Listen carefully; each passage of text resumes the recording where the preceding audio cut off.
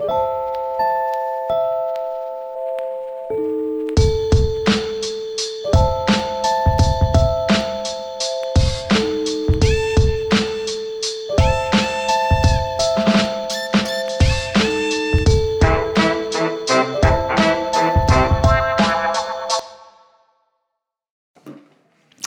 this is Donna Otto, and today we are finishing 40 days of being together and talking about the preparation of Jesus Christ's life and death and burial and resurrection. And I'm so glad to have had this time with you. I know I often say this, but it is so true. And as I come to the end of this time of preparation, I always have a bit of sadness. I do. You know, for those of you who gave up something for Lent, like the year I gave up sugar in my coffee, the year I gave up coffee, I remember those events, and I was waiting for Easter morning because I was waiting to be over with this thing I gave up. Or I've added things to my schedule of disciplines with the Lord to increase my maturing in Him. And then at the end of these 40 plus days, I am so grateful that it is now feels like a part of the warp and woof of who I am. But I'm always a little sad because the discipline seems for such a short time and so real to me, so personal to me, so maturing to me. Someone asked me a number of years ago, did I hear you say you look forward to the new disciplines of Lent? And I said, I'm sure I said that. When I hear someone echo it back, I think, yeah, that doesn't sound very human, does it? It sounds sort of inhumane. But the truth is, I don't look forward to it. I don't look forward to it. I look forward to the net results. I look forward to what I now know, because it has been a habit of mine for decades, that at the end of Lenten there is a refreshment, there is a renewal, there is a reminder of what Christ went through. And these statements particularly remind me of what He stood for. Each of these 7 statements, which we've been talking about these last few weeks, and I'm going to read them to you today, each of them are reminders of a way of life that Christ lived and showed us. Father, forgive them, for they do not know what they're doing. That's how He looks at you and me when we do things that are less than His best. And then He says, I tell you the truth, today you will be with me in paradise. I don't know. I think one or more of these, maybe it's seasonal, but this year that one has really been powerful to me. Here is a stranger. How do you feel about strangers? Well, right now in our culture, stranger danger is a real thing. How do you feel about strangers? Here's Jesus being crucified on the cross. You'd think He has another thing on His mind or two. And the criminal comes to recognize this is the Messiah. Remember, there have not been rallies and parties and celebrations celebrating that they have come to recognize that He is Messiah. That they have not been doing that. Those who came to recognize it did it quietly and privately and within the gatherings that Christ led and met. Now He's on the cross, and they've put across His cross, the King of the Jews. And He says, today you will be with me in paradise. He doesn't say you've been forgiven for your sins. He doesn't say, gosh, geez, why didn't you come to it sooner? He doesn't give him the 4 laws. He doesn't say anything. He has one concluding statement, today, because you're going to die today, and I'm going to paradise. I am going to be there. You're going to be there. Today you'll be with me. And then He says, woman, behold thy son. What a tender son, mother, parent, child, best friend moment. John the beloved. John was the beloved. I can see a lot of reasons why John and Jesus were buddies or best buddies or BFFs, because they were a lot alike. And John's passion and his tenderness when we read the Gospels, which some of us have been doing during the week of weeks, the Gospels that portray each day of Christ's last days on earth, we see the difference of John and what his contributions are, and how if you look at those sheets, they're long passages where John doesn't say a word. He doesn't say anything about the fig tree. He doesn't say anything about the parables except in chapter 12. And so the other Gospels are describing it, being lawyer-like and doctor-like as the Gospel writers are. Behold thy son, behold thy mother. And Jesus is making this transference to his beloved friend John. And then, my God, why have you forsaken me? We had a lengthy conversation about that a few days ago. If you haven't heard it, I'd encourage you to listen to it. The word forsaken has many references, and there are many who do not believe that God could possibly have forsaken his son. I have to tell you that on days I think that's true. He could not possibly. He did not. But Jesus felt like he did. And then there's the truth of his saying it and pleading it. And I'm not scholar enough to tell you, but I do know this. In those moments when you are in the thick of anything really hard, you feel forsaken. You feel left.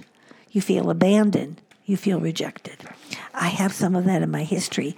And I sort of, my husband always says, okay, you can feel the fringes of rejection.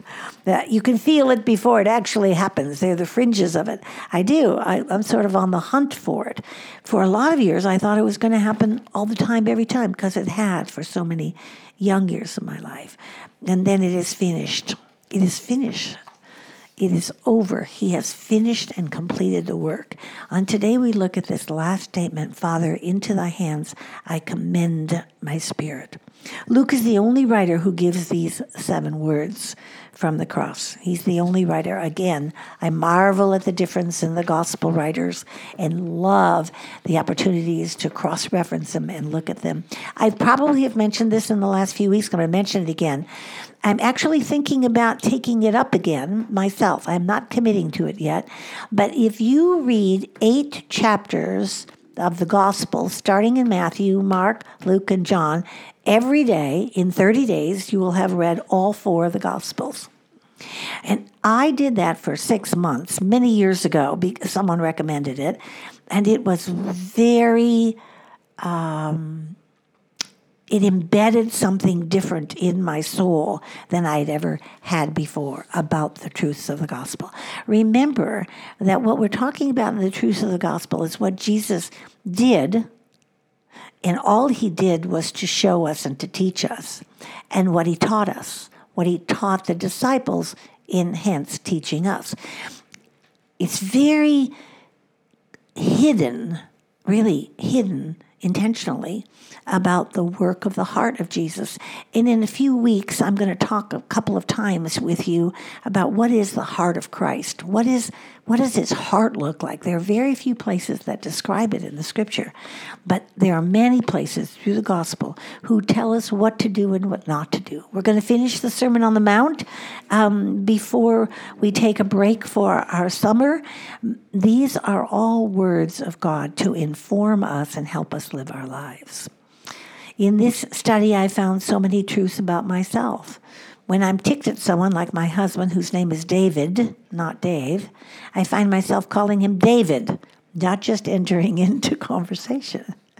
As a mother, of course, we call our children, we are annoyed with them by their full name. Anissa, Lynn, Otto, get in here. You've all been there. You've all done that. If your parents, what is it saying? It's acknowledging the formality.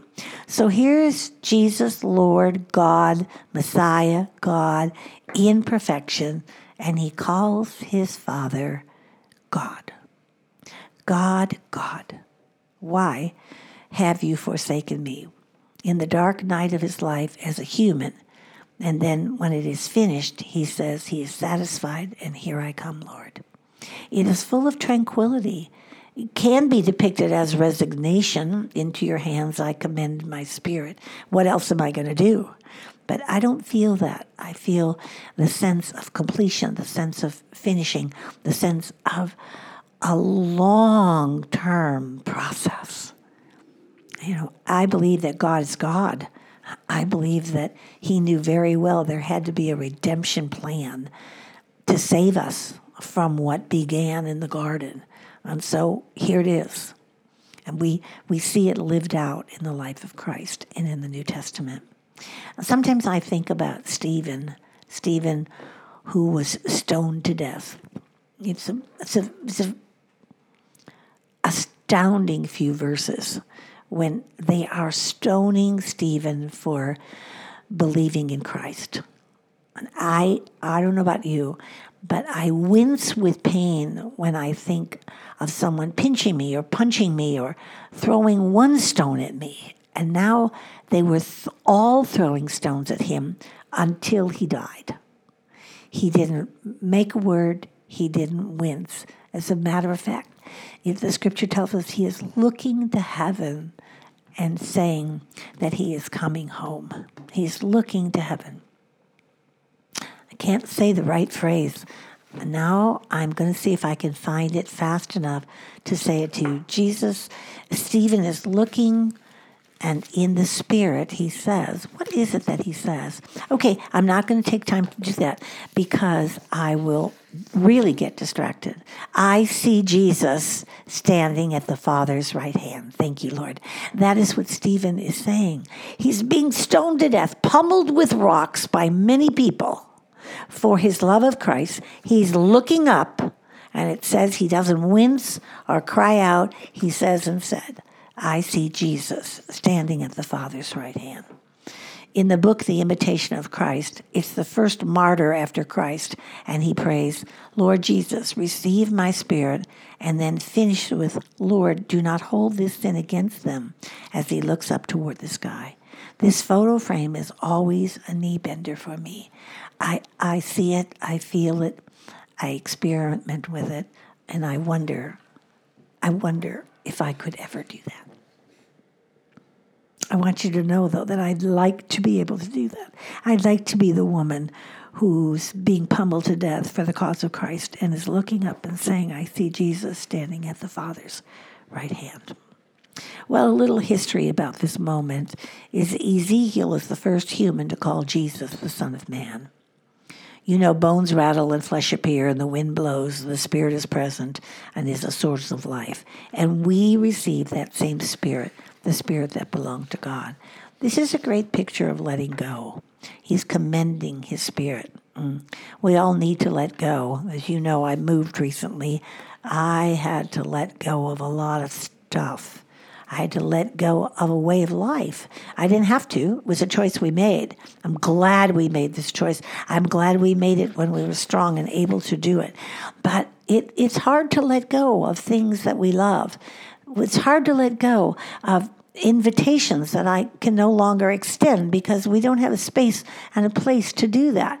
The hardest thing for me to let go of was we had a little cottage on our property where people could come and stay for a retreat and find quiet, or they needed a place. Can't tell you how many in-laws or parents of children who were getting married who needed a place to stay and sort of get ready for their wedding day. And they stayed in our cottage. It was lovely, just lovely. And I don't have that anymore. I can't say, come and stay in my cottage while you get your kid married off. But I had to let go of that. And it reminds me of a friend who's even older than I am.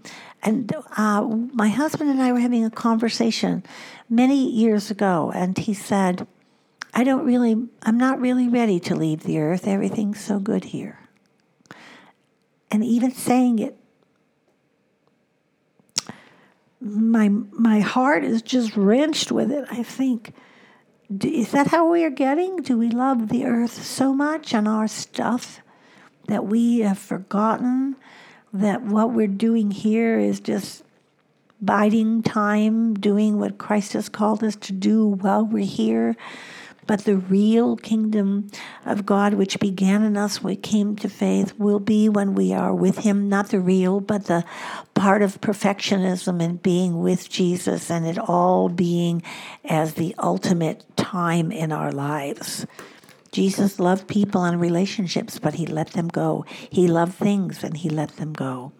Psalm 31:5 says, "Into your hands I commit my spirit.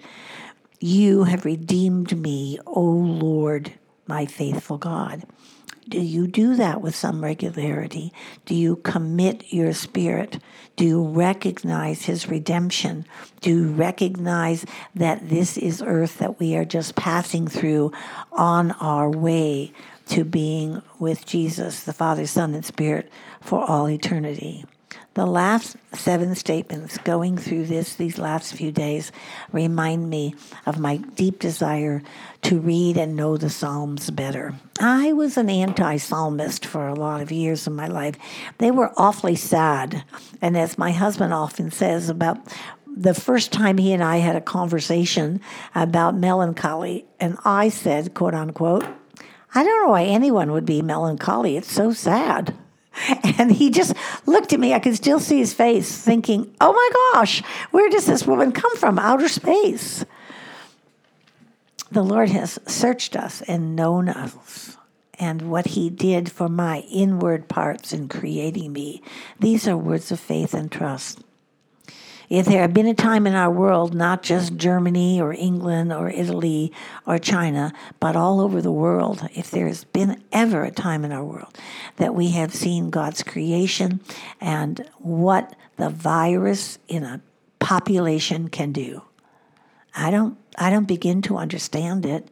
I begin to feel like it's ebbing its way out. It's easing up a little bit, but I don't think it's over. I don't know to believe or not to believe there'll be another one, but I do know that all of this is a part of each of our plans. All of this draws us into the recognition of his suffering, and we have our own suffering. So what is God doing? Is this instruction? Is this correction? What is he doing? He is trusting God for the promise that he is committing and commending his spirit to God, and he knows exactly that this has been his life, his will accomplished, God's will accomplished in Jesus' life. We see Jesus placing his trust and faith in his Father, and he says, Father God, I commend my spirit. I give it up to you. I let it go. This is the end of this part of my sacrifice and suffering for the people of the world. In the incarnation, Jesus assumed the fullness of humanity, and on the cross, he commended it back to the Father. We are made whole, a perfect gift to the Father, a perfect gift to the Father. The cross, yes, it's a dark side, but it is also the side of glory. It is also the place where Jesus is lifted up and glorified. So must the Son of Man be lifted up, that whoever believes in him will have eternal life. So we must go as the Son of Man. As the Son of Man, we are men who are being called to let go, to be reminded of what Christ has done, and so to be lifted up for eternal life. Whoever will believe in the Messiah. Easter 2021. Thank you for being a part of this Easter with Modern Homemakers. Thank you for all that you do and continue to do to encourage us. We have a website out there. It sings and dances and offers many things. If you are listening to this message and have not read the Gospels, you can find that free resource on the Week of Weeks somewhere in our free resource section. This is Donna Otto, and we are Modern Homemakers. Remember the common begin and the uncommon finish. Go out and make it a very uncommon day of understanding what it is to commend your spirit to the Father.